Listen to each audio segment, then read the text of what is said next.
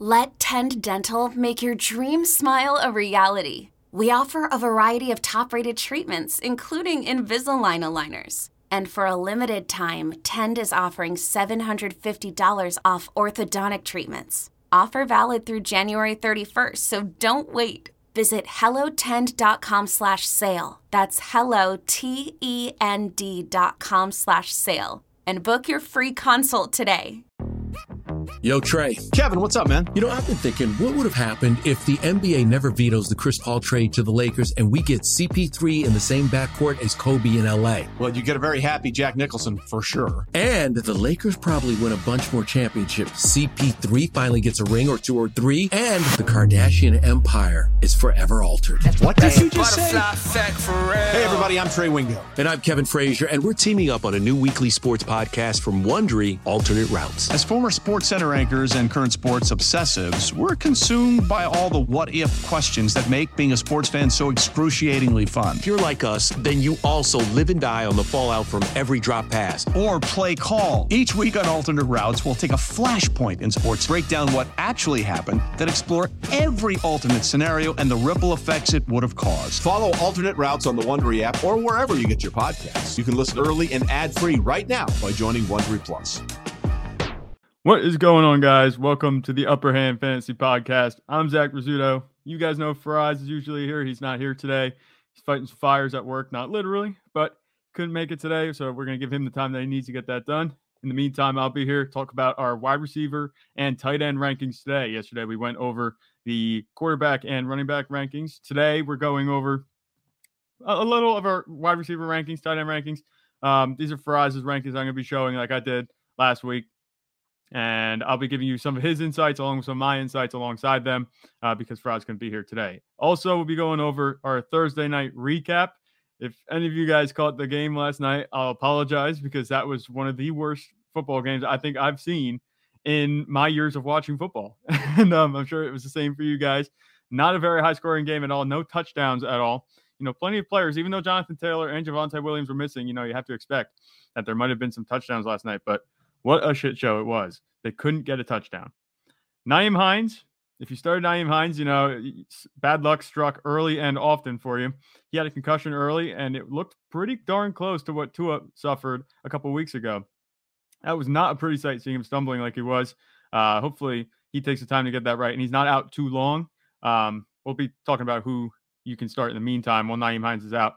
Just a tough break. He actually looked, the usage, you know, he was only in for 3 plays before they went 3 and out. It was on the third down that he went down. On the 2 plays that he was in, you know, he did have a rush and a reception.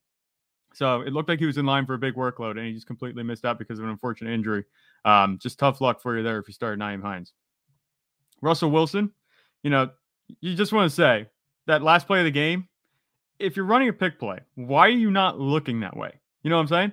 Like, the offense schemes open that receiver on a pick play. Your first read should be there because that's the whole point. It's quick and snappy. You get it into the hands of your receiver as quick as you can, and he just walks in the end zone. KJ Hamler actually said he would walk into the end zone afterwards. He didn't really mince his words there. He seemed pretty upset. We saw him bang his helmet on the ground after the game. It was pretty rough. There's only one window, and that to throw it to, and when you pick that play, it's going to be successful, you know, 9 times out of 10, as long as there's no offensive pass interference called. It's right off the snap. You'd be looking that way when you snap the ball, or at least look off of it for a split second. But the fact that he wasn't looking that way for KJ Hamler at all just didn't make any sense. I digress. Russell Wilson has been terrible for fantasy this year. He looked closer to what we wanted him to be last week at the end of the game against Las Vegas, but against a very winnable in a game that they could very easily have won against a defense that has been, you know, good but not great. He didn't look like himself again. I do think he's capable of turning it around. I don't know what's going on with him. Whether it's Nathaniel Hackett, you know, there was some suspicious play call, suspicious time management again at the end of the game. There wasn't very much to be happy with Russell Wilson. He has the weapons that he needs, but he's just not getting the ball to them. It's been really odd seeing, you know, the guy that we were calling Mr. Unlimited not just a year ago struggle this badly, especially on an offense that's, you know, they're not devoid of weapons. I mean, they did lose Javonte Williams, but they're not out of weapons. So it's been a complete surprise. One of the worst surprises of the year so far has been Russell Wilson. And going back to what we were talking about, Nyheim Hines missing time, the guys that replaced him, Deion Jackson, Phillip Lindsay, they ended up carrying the load for the Colts in Jonathan Taylor's absence. I mean, we talked about the Broncos giving up a lot of yards per play on a per carry basis, on the episode yesterday. Both of the guys were relatively productive. I'd assume that Jonathan Taylor's back next week, unless this is truly a high ankle sprain. There have been rumors that it might be a high ankle sprain coming in to this week, but we're not sure. He's kind of been walking the tightrope between a high ankle sprain and not a high ankle sprain. There's been not much clarity around it. If he does end up being out next week, I think Deion Jackson would be the play. Him and Phillip Lindsay, they were splitting the early down role, but he was really the primary passing down back. That gives him the edge. He also looked better than Lindsay did just carrying the ball. Not that Lindsay looked bad. He was playing against his former team, but I think Jackson not only has, the advantage in terms of his talent and production, but also the coaching staff seems to have won him on the field more than Phillip Lindsay. They did just call Phillip Lindsay up to the active roster not long ago. Alec Pierce, he was he had a quietly good evening last night. He might be worth the pickup this week. We'll see how things shake out the rest of the week into the next games on Sunday. But 8 catches for 81 yards. He had 4 catches for 80 yards last week. And then the week before that, he went 3 for 61. It's relatively solid, relatively consistent production. His target share has gone up in each of the last 3 weeks from 14 to 17 to 25% last night. He seems to be building rapport. And, the Colts are desperately in need of that wide receiver too, behind Michael Pittman. Because Michael Pittman can't do it all. We saw he actually had a decent outing last night as well. Michael Pittman did, but it wasn't anything to be overly excited about. Like we said, there were no touchdowns in this game. So the ceiling for these fantasy players is really just capped. There wasn't much you could do about that. Melvin Gordon, he came through for the most part and the opportunity is looking solid. He did share the work, 56% of snaps that he got. Mike Boone was the other back. Both were running routes at almost equal rate and they were targeted at an equal rate. Boone himself had 10 opportunities to Gordon's 18. Gordon was the one in the goal line formation. He was getting the goal line snaps. He was a primary early down guy, but Boone was impressive on the passing down. He was pretty good. That being said, Gordon didn't look great. The usage was good, but his production wasn't very awesome. Maybe we see the touches even out even more going forward. I think he'll be ranked as an RB2 in a good matchup against the Chargers. But early in the game, Gordon did have like 6 or 7 carries, if I'm not mistaken, for about 12 yards. So it wasn't awesome efficiency that we saw from Melvin Gordon, but not anything you have to worry about. He'll be a solid fill-in for you, for Javonte Williams. This is kind of the production I'm expecting him to continue to have. He doesn't have the ceiling now. It seems like they're still interested in having 2 running backs, rotating the work between them. It's not going to be the Melvin Gordon show. They trust the running backs behind him. So you can start Gordon with confidence, but not for his upside. His floor will be there. That's about all he's going to give you.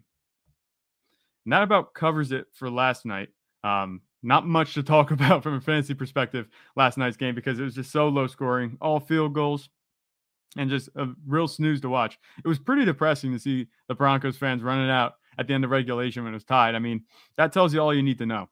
So we're going to open with our news now. A couple pieces of news that we want to talk about before we get into the rankings here in the show. Amon-Ra St. Brown, it doesn't look like he's playing.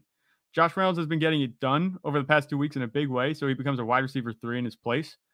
Jared Goff seems to be tuning in and locking in on Josh Reynolds in relief of Amon-Ra St. Brown. And, you can maybe attribute that to their connection back in LA. Both of them came from the Rams over the past few off seasons. And, Josh Reynolds, he looks good. He seems to be a reliable producer. I mean, last week it was just 1 week, but it seems like Jared Goff is happy throwing him. He has a good chemistry and he trusts him to catch the ball. So he'll have quality targets coming his way. Wide receiver 3. I think that's where he's going to be with upside, I might add.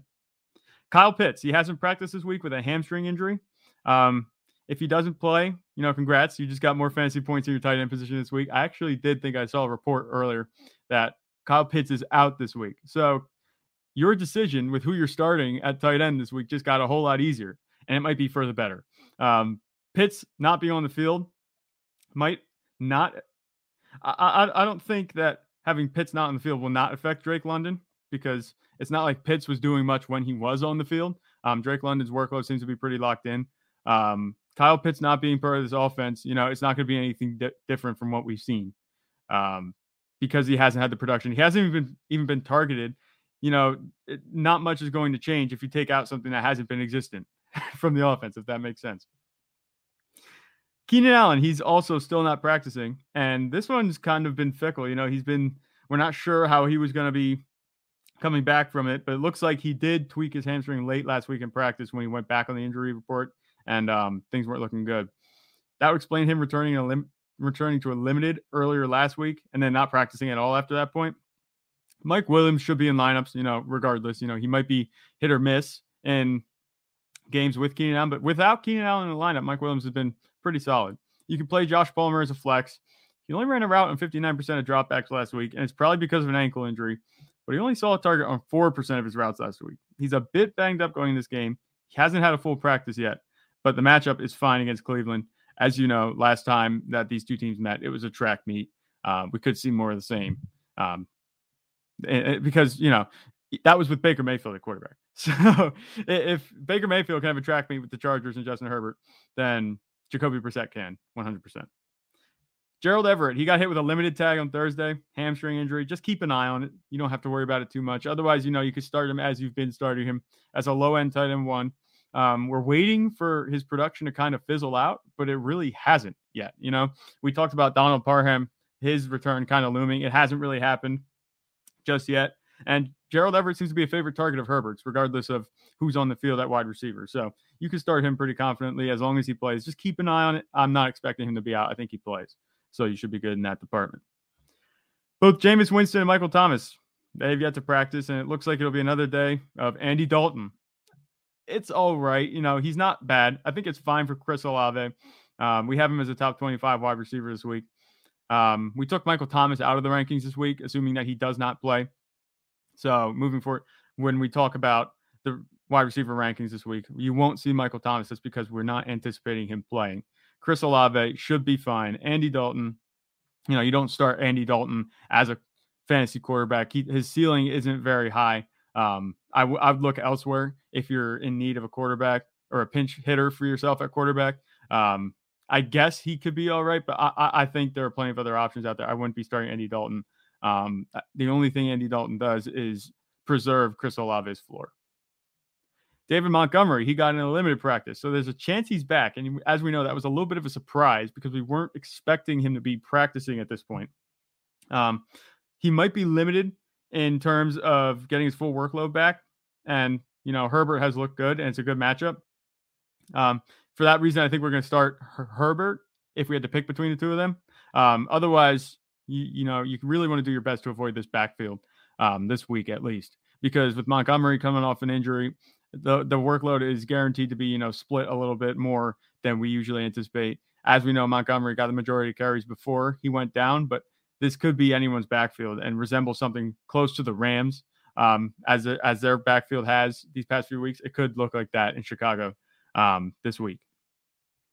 Rashad Penny, we talked about him yesterday, missing practice with a shoulder injury. He's back in practice. He should be good to go. As long as nothing else happens, there's no other setbacks that he suffers, he'll be good to go. And you can start him in your lineup this week. We talked about Rashad Penny as a low-end RB2, maybe a mid RB2 in some matchups. His matchup isn't fantastic this week. I'd have him as a low-end RB2 personally. That's me. Hunter Renfrow looks like he's going to be back this week for the Raiders, but he's really a PPR flex at best. He did see 10 targets in week 2, so you don't really want to underestimate him. And we've seen him flash chemistry with Derek Carr, but there's plenty of other weapons on this offense. It's probably going to be a shootout, and that's where you really want to key in, where quarterbacks really like to key in on their star receivers. So that would be Darren Waller and Devontae Adams territory. He has a decent floor as a flex, but his ceiling isn't amazing, especially with the offense. And Derek Carr hasn't been playing fantastic as of late. So PPR flex, that's where we have Hunter Renfrow in our rankings heading into this weekend. CeeDee Lamb didn't practice on Thursday. It was listed as a groin injury, but he's fine. It was just a rest day. He'll be good to go. CeeDee Lamb himself said that he doesn't want to scare anybody. It's just a rest day, that he's perfectly fine. So CeeDee Lamb did show up on injury reports. If you got the sleeper notification saying that CeeDee Lamb was out, you probably, your heart skipped a beat. He's good to go. He should be good to go, assuming, all the reports are true that he is fine. Rashad Bateman, he's still not practicing. We left him out of rankings, assuming he's not playing with that foot injury that he has. Primary beneficiaries, like we said, Devin Duvernay looks to be technically the wide receiver one, the second best pass catcher in that offense behind Mark Andrews. So he should be in line for a slightly safer floor than what he's had this year so far. He's been the big play threat. He's made his money off of deep catches and end zone targets. I think his floor is a little bit safer with Rashad Bateman sitting out. Jahan Dotson, he's still not practicing. I assume he's out, and we took him out of the rankings. Curtis Samuel has an illness, and he hasn't practiced yet. Players usually don't miss due to an illness, but just keep an eye on that. It's happened a handful of times over the past few years. Obviously discounting anything about COVID. But Jahan Dotson not practicing, that's kind of big news to me. Washington's going to be without, arguably, so far, he's been, I think, their best threat, at least in the red zone. Even with Terry McLaurin and Curtis Samuel there, they're going to be missing one of their best threats in the red zone. So Jahan Dotson, he's a very good receiver. He's just a rookie, but he's made an impact clearly in Carson Wentz's game. Carson Wentz is looking for him early and often, much to the chagrin of Terry McLaurin owners and Curtis Samuel owners. But Jahan Dotson missing, it might open up the ceiling a little bit for Terry McLaurin and Curtis Samuel. Isaiah McKenzie, he returned to practice. He's still in the concussion protocol, but that's a good sign for him. If he does end up going, I think you start him. There's no reason not to. Like we talked about at length over these past few episodes, Gabe Davis and Isaiah McKenzie, who would you start between the two? At this point, it has to be Isaiah McKenzie because he's the guy getting the targets. Gabe Davis, not so much.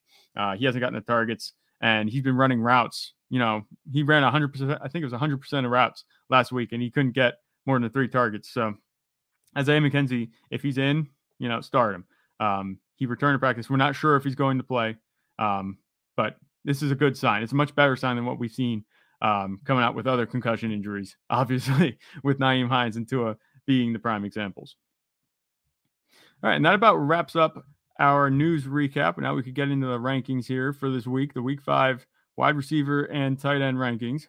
Getting engaged is a moment worth cherishing. A one-of-a-kind ring that you design at Blue Nile can help your love sparkle. Just choose your diamond and setting. When you've found the one, you'll get it delivered right to your door. Finding the right engagement ring can be nerve-wracking. At Blue Nile, you'll have the expert guidance needed and a diamond guarantee that ensures you're getting the highest quality at the best price. Cherish all of life's moments and save up to 30% at BlueNile.com. That's BlueNile.com. And at number 1, who else but Cooper Kupp? This guy gets it done week in, week out, regardless of the matchup, regardless of the game script. Matthew Stafford is looking his way every single time he snaps the ball, every time he drops back to pass, and that shows. He had 19 targets last week, I think it was, 14 catches. Even in a game where they didn't score a touchdown, he produced like the number 1 wide receiver on the year. So Cooper Kupp, bona fide wide receiver 1. You can't say enough good things about him for fantasy. He's the safest receiver week in and week out because Matthew Stafford just dials in on him so much. And it's worth noting, you talk about Cooper Kupp being the number 1. It doesn't leave much room for other receivers in the Rams passing game. Like Allen Robinson, he hasn't been much of a factor at all this season. And Ben Skowronek, not that we expected him to, but as far as receivers, Cooper Kupp, he seems like he's doing all the work and that's it. So it doesn't look to change anytime soon, especially with Matthew Stafford being under duress. He's going to look towards Cooper Kupp to, get him out, bail him out of bad situations, pressure situations. So Cooper Kupp, start him as the number 1 wide receiver this week. Even against Dallas, they have a stingy defense. There's no reason to worry. He'll be fine. Stephon Diggs, number 2. He's got a pretty good matchup against Pittsburgh. They're allowing a lot of points to receivers. This is in Buffalo at home. I think this game could get out of hand pretty quickly with Pittsburgh now starting Kenny Pickett. It's not a very good opening game for Kenny Pickett, so I feel like the Bills could be in a positive game script in this one from the get-go, and that might result in them either turning more towards the run game or even pulling Josh Allen at some point if they get up high enough. Hopefully Josh Allen is the one doing the scoring. If they do get up to that point, Stephon Diggs, he should catch a touchdown if that's the case. But if he doesn't, it could be a relatively quiet outing. We'll see how things shake out in Buffalo on Sunday. Ja'Marr Chase, in what Vegas has as the highest game total for the week in terms of over-under, Ja'Marr Chase should get plenty of opportunity from Ravens secondary, giving up the most fantasy points to wide receivers. This game has barn burner written all over it. It's going to be plenty of offensive production. Should be the opposite, in prime time of what we saw last night between the Colts and the Broncos. This is two high-powered offenses, two very good quarterbacks, one in the MVP race in Lamar Jackson. There should be plenty of fireworks. It's a divisional matchup. It's always a good game between these two. And I think I saw a stat somewhere. Last season, in 2 games against Baltimore, it was the Bengals put up 41 points on average against the Ravens. So, that tells you all you need to know about the success they've had recently with Joe Burrow and most of this offense, against Baltimore in recent history. So this should be a high-scoring game. Ja'Marr Chase has that wide receiver 1 upside, the weekly wide receiver 1 upside this week in a very good matchup against Baltimore. Justin Jefferson, he had a very good week last week before he had one good week in week 1, a good week in week 4, and he sandwiched that with 2 rough weeks between weeks 2 and 3. So we're not sure what Justin Jefferson is going to show up, but it's a good matchup against Chicago. I could also see them going up early in this one because, the Bears, they can't throw the ball at all. So the Bears are going to be relying on the run game. If the Vikings can get any sort of lead, they won't have much trouble holding on to it. With the way that Chicago plays offense, they could end up taking a relatively decent amount of time off the clock, which could prevent this from becoming a super positive game script for the Vikings because they won't be able to be on the field as much. It's hard to project against the Bears because their offense is so unconventional and prehistoric. It's looking more like the Seahawks offense that we've come to know, and it's hasn't changed. But you can lock Justin Jefferson in as wide receiver 4, and he has the upside. He is an every week start, and you can't ever take him out. You can't ever worry about him because we see what he can do when he takes over a game. Davante Adams we have ranked at number 5. Once again, another divisional matchup and what should be a lot of fireworks coming out between the Chiefs and Raiders. Davante Adams, he finally got a target share close to what he got in week 1 after disappointing in weeks 2 to 3, but he didn't score a touchdown. So it's interesting to see how they'll use him, what kind of utilization he'll get against the Chiefs. You figure the Chiefs will be putting up points in this one, so the Raiders are going to be playing catch up, I'd imagine. Last week, Josh Jacobs was able to ground and pound, and the Raiders were in control of that game for the majority of the time that they were on the field. So Davante Adams, we know what he can be. If he gets that target share, he has a very, very safe floor. Just like Justin Jefferson, that ceiling is there. You don't ever have to worry about having him in your lineup.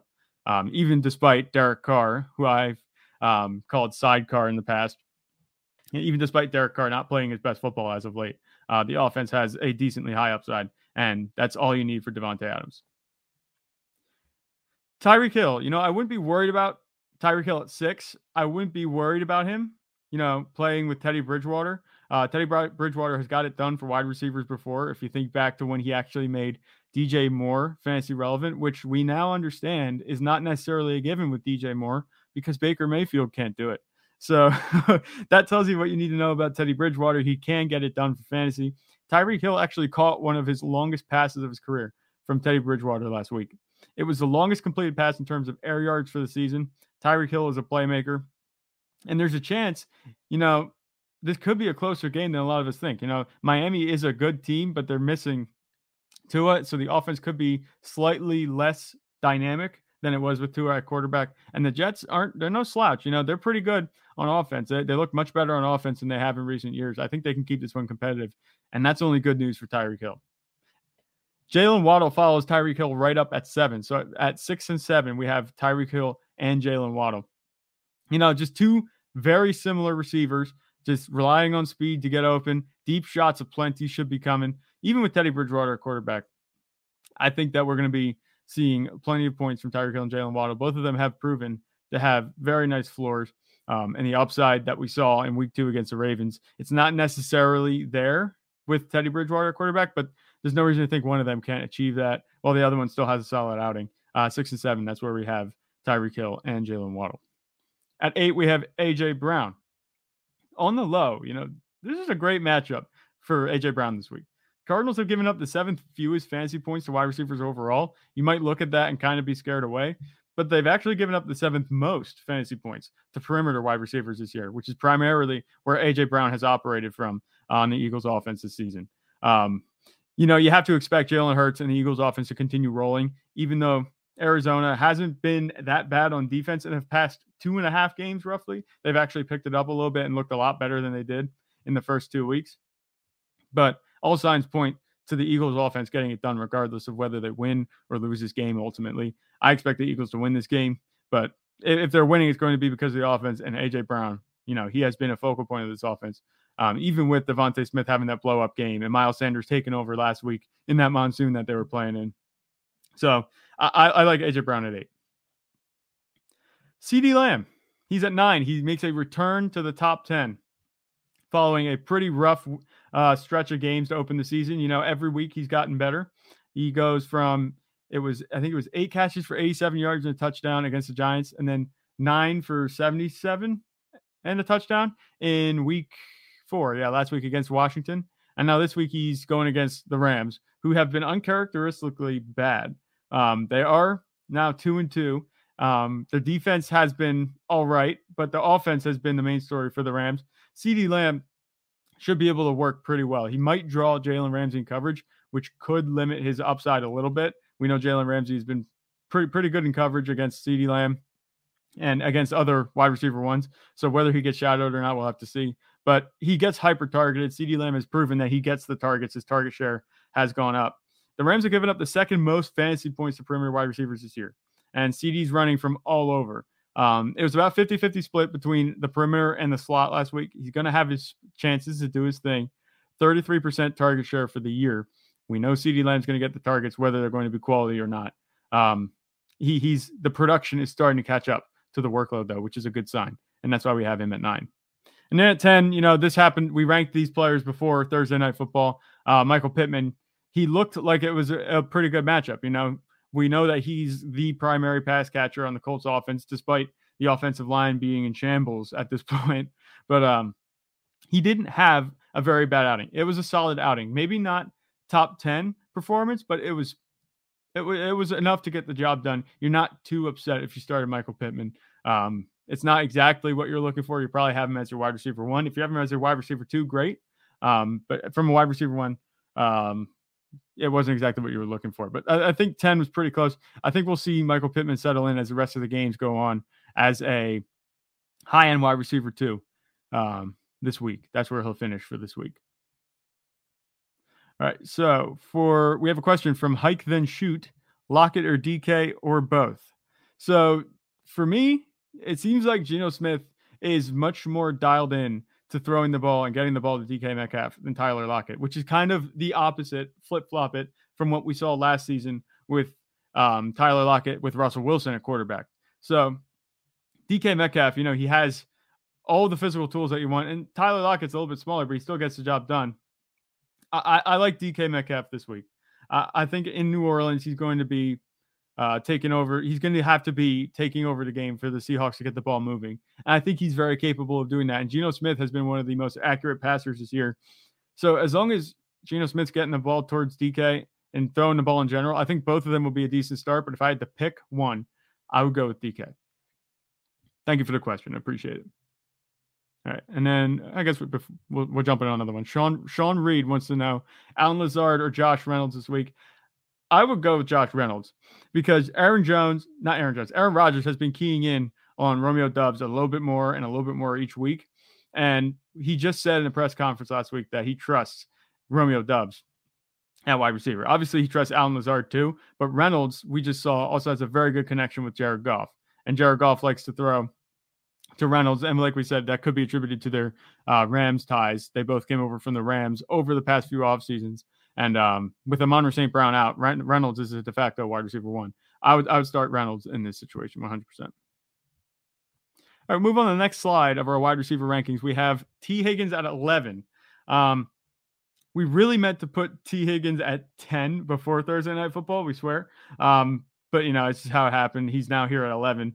We love his matchup for this week, like we talked about with Jamar Chase. The Ravens have given up the 5th most fantasy points to perimeter wide receivers.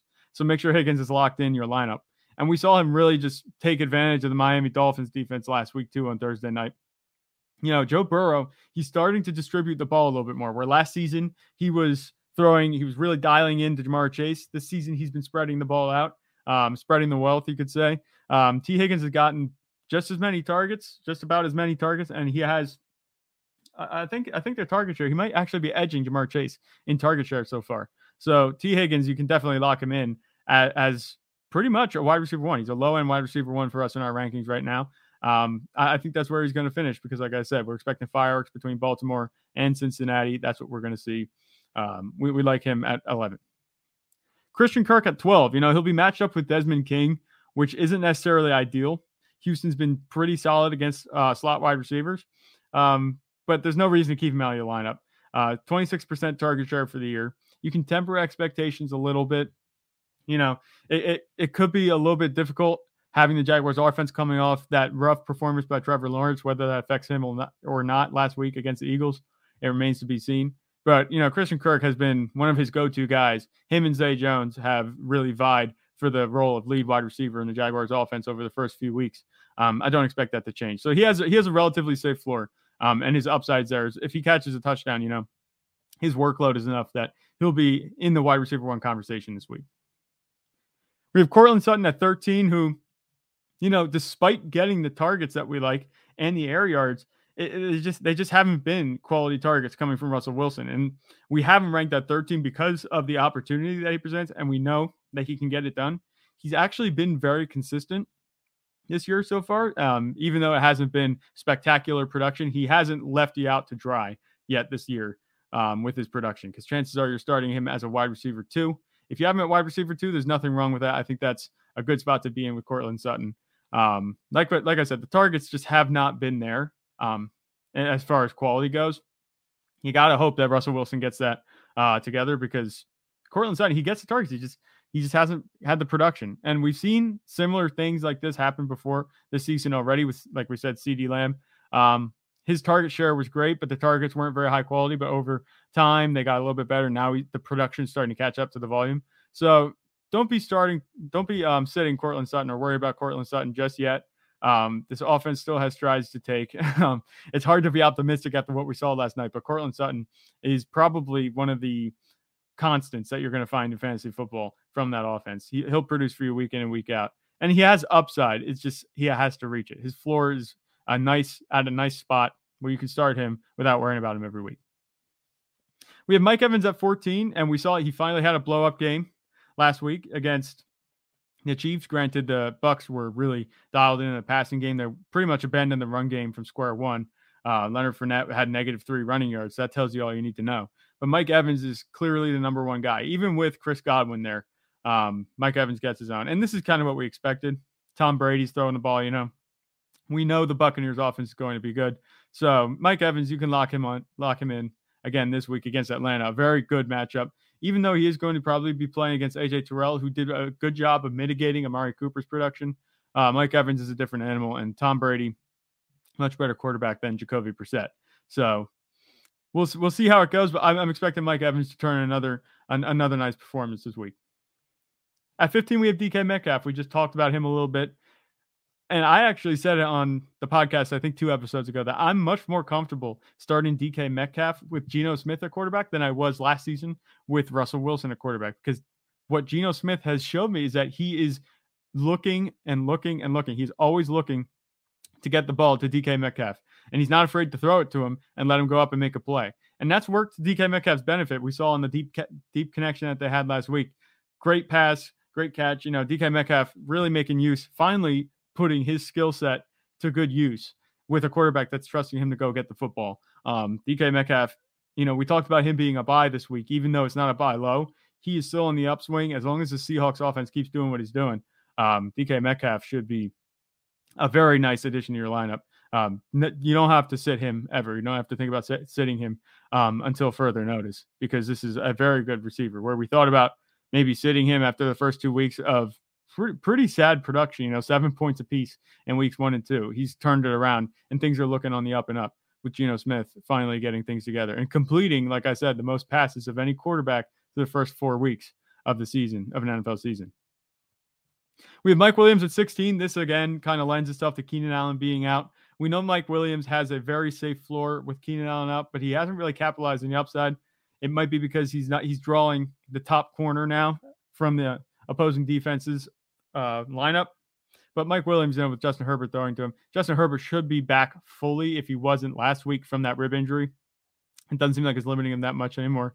Mike Williams should be a solid start. And like I said, Cleveland, their defense has been very suspect. I think there's a chance that Mike Williams could go double up on touchdowns this week if things shake out correctly. So 16, we're ranking him relatively conservatively. I think that Mike Williams has plenty of upside this week and has a chance to sneak in the top 10, maybe even the top 8 this week. That's my bold prediction. We have Marquise Brown at 17. So we've seen Marquise Brown. He finally did his thing last week, and he's been getting the targets the whole season. It finally came together for him last week.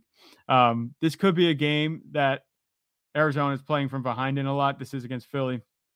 Philly gets ahead, It can only really spell good things in terms of production for Marquise Brown. A negative game script means that Kyler Murray will be airing it out to him to get him the ball. I think that Marquise Brown has upside, although I think it's a bit limited because the Eagles defense, despite the Cardinals being possibly in a negative game script, the Eagles defense remains still very good. And if he's drawing guys like Darius Slay or even James Bradbury in coverage, it could be a rough outing for him.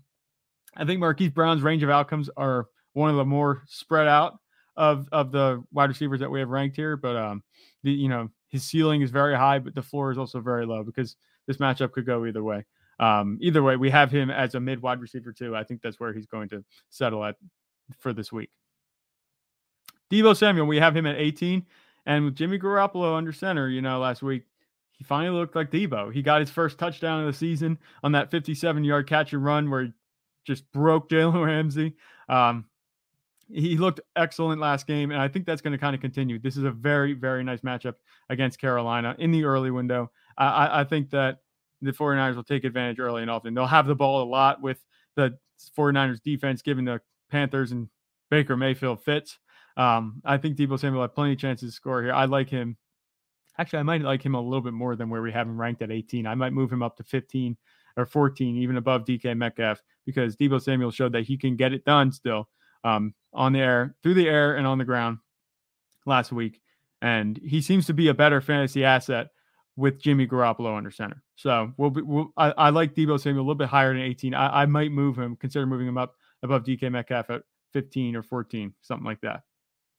Tyler Lockett, we have at 19. He's only 4 spots behind DK Metcalf, where we have him at 15. Geno Smith, like we said, a lot of this high ranking for DK Metcalf and Tyler Lockett lends itself to Geno Smith just playing very good, very efficient football. And as long as that's continuing to happen, you can rank these guys both as top 24 wide receivers, as we did with Russell Wilson at quarterback when he was doing his thing in Seattle. So Tyler Lockett, it's going to be a pretty good matchup. If they're playing against Andy Dalton, it's going to be a very winnable matchup, which means I think it's going to be a close game. I think both of these guys are liable to have their big plays. Both of them will have production that you won't be upset with, but I think DK Metcalf, we have him ranked higher because of his upside just being a little bit higher. He's shown a little bit more connection with Geno Smith and Tyler Lockett, but that's not to say that Tyler Lockett can't get it done. We have him as a low wide receiver too this week. I think that's about fair. We have Curtis Samuel at 20, rounding out our top 20. With Jahan Dotson out, you kind of give a boost to the rest of the Commanders pass catchers, especially against Tennessee, who's been a pretty rough defense against the pass. You remember they allowed that massive game to Stephon Diggs earlier in the season, and they actually did a good job of shutting down Devontae Adams. Was it 2 weeks ago or 3 weeks ago? So they know the formula to shut down the number one wide receiver. But outside of that, when Devontae Adams was shut down, Matt Collins had the big day. So it's a rough passing defense that Tennessee is fielding. This could provide a great opportunity for Curtis Samuel and Terry McLaurin to get right and get their production back to where we want it to be. And Carson Wentz to kind of settle back in after 2 weeks on the outs, being banged up, being thrown around in the pocket, running for his life. This could be a good get-right game, at least for the Commanders' offense. So Curtis Samuel at 20 feels about right. The way they've been using him is just a little bit better than Terry McLaurin. It is worth noting that Carson Wentz's connection with Curtis Samuel seems a little bit stronger even than Terry McLaurin, which, again, much to the chagrin of Terry McLaurin owners, he seems to be kind of avoiding Terry McLaurin at this point. His production hasn't been there. So we'll see if that continues for this week. Let's see. So we'll take a question here from the Joker. We have a question: Ramondre Stevenson or Jeff Wilson Jr. for flex full PPR? I think if you want to go for upside, you would put Ramondre Stevenson in. Jeff Wilson has been a sure thing. His floor has been there, but his upside is kind of capped. The offense in San Francisco is not amazing. Ramondre Stevenson is probably going to be leaned on very much this game because they don't have Brian Hoyer and they don't have Mac Jones. So they're going to be relying on a rookie quarterback who's probably going to be checking it down a lot. I'd look for Ramondre Stevenson's pass catching ability and his upside in that department to kind of carry him to a pretty good finish this week, at least higher than Jeff Wilson. Jeff Wilson will have a good week. He's shown that he's kind of the clear running back in San Fran, but the volume hasn't been exactly what we want it to be. And it's kind of what we expect it to be in San Fran. We never expected any San Francisco running back to get any type of, workhorse workload where they're going to be taking 25 carries a game. But the 15 carries he's getting has been plenty enough for him. His talent is good enough to get you a touchdown here or there. For flex, though, I would start Ramondre Stevenson this week. All right, we'll go to the third slide of our wide receiver rankings. We're going at 21. We have Amari Cooper, my start of the week last week that failed miserably. 1 catch for 9 yards, I think it was last week for Amari Cooper against Atlanta. Obviously, he was being shadowed most of the day by A.J. Terrell, who looked much more like the A.J. Terrell that we saw. But this is a very good matchup here, too, against the Chargers. It should be a high-scoring game. I'm anticipating another high-scoring game between these two teams. Amari Cooper is a very good receiver, and Jacoby Brissett has been looking his way. When Jacoby Brissett looks Amari Cooper's way in a game, he looks his way. He gets plenty of targets, but when he's not, he's not. And that's the way it's been for Amari Cooper since he even got to Dallas. He has been very hot and cold with his target share in games. He's never been very consistent, but his upside is just so high that, starting him at wide receiver 3 or flex is going to make him your best bet at that point. Because if he has a bad week, tough luck. But if he has a good week, it could very well win you your week. He in the 2 games that he's done very well in, he's eclipsed 100 yards and a touchdown. So you don't want to leave that upside on your bench. We have him as a low wide receiver too. It's just slightly lower than we had him last week, but Cooper is still a good wideout and a nice fantasy asset moving forward. At 22, we have Devontae Smith. A.J. Brown is the primary target getter in this offense, and Jalen Hurts has been airing it out a little bit more. We saw the connection that they flashed 2 weeks ago with Devontae Smith going over 30 PPR fantasy points. That upside might not necessarily be here. Like I said, if the Eagles would get ahead, they might shy away a little bit more from the passing game. We saw Miles Sanders can get it done on the ground, even in the rain last week. So any type of game script that would be positive for the Eagles might not spell very well for Devontae Smith. But if the Cardinals offense can keep up, this could very well become a shootout, and then Devontae Smith could be very fantasy relevant. I think Devontae Smith will be ranked here. I think he'll finish as a low-end wide receiver 2 if he can score a touchdown. Otherwise, I think that he might be a little bit high in these rankings. I move him down right around 28 or 29. Just for my taste, he's a little bit high, but I think that the upside is certainly there. This is ranking him pretty high, though. We have Terry McLaurin at 23. We just talked a little bit about him, how Carson Wentz hasn't really dialed in to him this season yet. But now with Jahan Dotson out, who's been the primary touchdown catcher, Carson Wentz has thrown 4 touchdowns to Jahan Dotson. That's kind of taken Terry McLaurin's ceiling from here to here, high to low.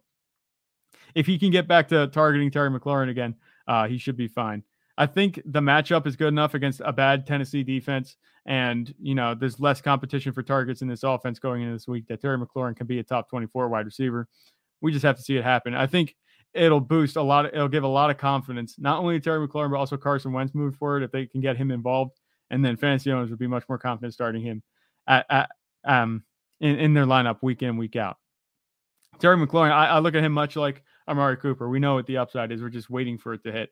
So we'll see how it goes. But I think he has a good chance to capitalize this week on a good matchup.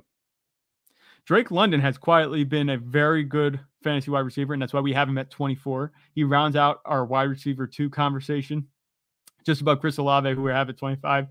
two rookies who are doing very well. Chris Olave obviously getting the air yards, and Drake London getting more of the true production. He had a rough week last week, Drake London did, but he should get back to business here against Tampa Bay. They are a tougher defense, but, if the Falcons are playing from behind, they're going to have to get the ball and air it out to somebody. And with Kyle Pitts out this week, his ceiling might be just a little bit higher. I like Drake London to score a touchdown in this game, and he should be good. I like him as your wide receiver too. And if you're starting him at flex, even better. Drake London is a very good fantasy asset. And then we talk about Chris Olave. He seems to have been matchup proof so far, and quarterback proof. He's produced well with Jameis Winston and Andy Dalton at quarterback. So I think you can slot him in very nicely as wide receiver 3 each and every week with wide receiver 2 upside. The Saints offense obviously isn't that good, and their the ceiling is a little bit capped, missing their playmakers between Alvin Kamara and Michael Thomas. But Chris Olave seems to be a constant for the Saints passing game, and he should be good to go. You can slot him in as a wide receiver 3, high-end wide receiver 3 with not low end, but just mid wide receiver 2 upside, I think, this week against Seattle. And against the Seattle defense, that's been pretty good so far. And we just got a news report. I just got a banner coming up across my screen here that Jahan Dotson is officially out this week. So you can safely say that Terry McLaurin and Curtis Samuel will perform a little bit better, that their rankings at 2023 are solidified. They're locked in. You can lock them in your lineups this week. They have good upside. We have Josh Reynolds at 26. We talked a little bit about him earlier when we answered the one question. So Josh Reynolds, Jared Goff is tuning in. He's dialing into him. Josh Reynolds he actually produced very well last week. It is a tougher matchup against New England in New England, but this Lions offense looks much better than it has in recent years. And despite the fact that they're missing Amon-Ra St. Brown and DeAndre Swift, they show them that they can take over and be the primary producers for this offense. I actually like Detroit to win this game, and New England is actually favored in this game, which surprises me. So I'm not sure what Vegas is seeing, but I see a strong offense going into a matchup with a Patriots team that's deflated after an overtime loss with a rookie quarterback. I think the Lions can find success here, and Josh Reynolds could be a big part of that. I think this is being a little bit conservative with his ranking at 26. Obviously, he won't be this high moving forward as the season goes on once Amon-Ra St. Brown comes back and DeAndre Swift come back. But at this point, I think he's a low-end wide receiver too. I think 26 might be a little bit low. We have Deontay Johnson at 27, and this kind of comes on the heels of Kenny Pickett, almost hyper-targeting George Pickens late last week in the game. Obviously, Pickett threw 3 interceptions. He was airing it out. Deontay Johnson, we know the talent that he is. He just hasn't had the targets. I'm not expecting much to change. You don't want to bet too much on Deontay Johnson's upside. At this point, you're starting him for his floor. But I don't think that he's going to have a very fantastic week. It's going to be an interesting one, but they're playing against Buffalo. Buffalo can make life very hard for Kenny Pickett. Deontay Johnson is not going to be a humongous fantasy producer this week, I don't think. If Buffalo could get on Kenny Pickett early, then Deontay Johnson might have a very quiet outing. I'm not much in love with starting any Pittsburgh wide receivers this week just because of the matchup, but if you're going to start one, it would have to be Deontay Johnson. In deep leagues, maybe you can consider starting George Pickens, but Deontay Johnson is the one to start this week, and his ceiling is not very high. That's why we have him at 27. Romeo Doubs comes in at 28. We talked about Aaron Rodgers, building a little bit of trust with him, and he's looked good the past 2 weeks. He's got solid target shares. His floor seems to be rising a little bit. Ceiling isn't there just yet. Allen Lazard is on this offense still, and the Packers offense still has to buff out some scratches and figure out how to get to that high level that they've been playing at with Aaron Rodgers under center. But Romeo Doubs could be a big part of that. We have him at 28. This is being conservative, I think. It'll be interesting to see how Romeo Doubs gets deployed. At 29, we have Juju Smith-Schuster in a game against Las Vegas. We've been talking about how he's had the targets. He's had the target share every week. The production just hasn't come yet. We're waiting for that game to come. This could very well be it. Another divisional matchup, like I said. We talked about Devontae Adams earlier, benefiting from that. Patrick Mahomes is a very good quarterback. You just have to wait for him to key in on Juju Smith-Schuster a little bit more. I think this could be the game that happens, especially if it becomes a shootout. this could be a Juju breakout week. If not, then it might be time to begin wondering, is Juju Smith-Schuster really someone that we're going to have in our lineup each and every week? Because as of late, Patrick Mahomes has been targeting the running backs much more than, wide receivers. The running backs have been involved very much in the Chiefs offense, which is something that we didn't really expect. So Juju Smith-Schuster could be suffering from that, but we'll see how things go for him moving forward. I think he's going to have a big week. This is being a conservative rank. This is a conservative ranking for Juju Smith-Schuster heading into week 5. And we round out our top 30 with Brandon Cooks, who had a good week last week. They were playing from behind a lot. The Texans were against the Chargers last week. But Brandon Cooks has the talent, and I'm a big Brandon Cooks guy. I was a big Brandon Cooks guy this whole offseason. It hasn't really come to fruition, the production that we were projecting for him. Davis Mills has looked worse than he did last season, this season. So you can attribute Brandon Cooks' inability to produce with the low ceiling that Davis Mills has afforded him. But Davis Mills, they draw a decent matchup against Jacksonville. Jacksonville's defense is good, but I think this is a game that they could very well be in, and Brandon Cooks could be a factor in. If the ball is being moved through the air, chances are it's going to be to Brandon Cooks. That's the way it's been this season. So you can pencil him in. I'm starting him this week as a flex. Nothing higher than that. I think that his ceiling right here is wide receiver 3. Jacksonville could take over this game pretty easily. Davis Mills has had a rough time just getting anything done this season. All right, let's see. We'll answer a question from Biggs B. Kirk, Waddle, or Gabe Davis. So this is a tough one. I would rule Gabe Davis out of this one because this is out of this decision because this is a matchup that I see the Bills going up very early in, and they're not going to have to air it out very much. And that's where Gabe Davis has exclusively made his production so far this season. So I would rule Gabe Davis out of this when it comes down to Kirk and Waddle. Even though Tyreek Hill is on the offense and Teddy Bridgewater is a quarterback, Waddle has a very nice floor. The Texans defense has been decent. They haven't been that bad. Christian Kirk's playing against them. They've been decent against slot receivers, but I like Waddle in this situation. I would start Waddle. I'm assuming this is for your wide receiver 2 position. So I'd be happy having any of these guys as a flex, but for wide receiver 2, I would start Waddle in this case. All right, we'll move on to tight end rankings. The big 2 for tight ends has been Mark Andrews and Travis Kelce, and that's about it. We have Mark Andrews at 1 against Cincinnati and Travis Kelce at 2 against Las Vegas. 2 of the matchups that we've keyed in on to be big fantasy games. Mark Andrews and Travis Kelce are almost locks to get it done this week and to finish 1 and 2 respectively. None of these other tight ends. We saw TJ Hawkinson do his thing. We have him ranked at 6 last week, but that's not going to be an every week thing. Mark Andrews and Travis Kelce are much more consistent, and their ceilings are much higher. I like both of them heading in as 1 and 2 respectively, Andrews and Kelce. Dallas Goedert we have at 3, and we had him at 3 last week too, and he came through. Not in the way that we really wanted him to, but he did catch that touchdown. So Goddard was fine last week, and he should be good this week against Arizona. He'll be playing against his former mentor, Zach Ertz. Zach Ertz will be playing against his former team, who we have ranked at 4. These are 2 good tight ends that have been getting it done, regardless of game script, regardless of the opponent.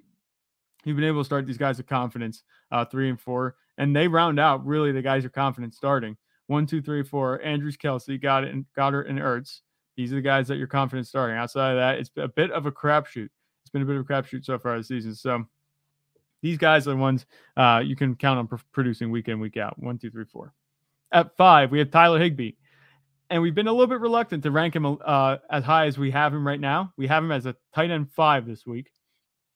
Tyler Higbee, he's been getting hyper targeted alongside Cooper Kupp. It hasn't been the receivers outside of Cooper Kupp that's been getting the targets. It's been Tyler Higbee getting the targets. He hasn't been supremely efficient with these targets. His production has been pretty modest, actually, in my opinion, given the volume that he's getting.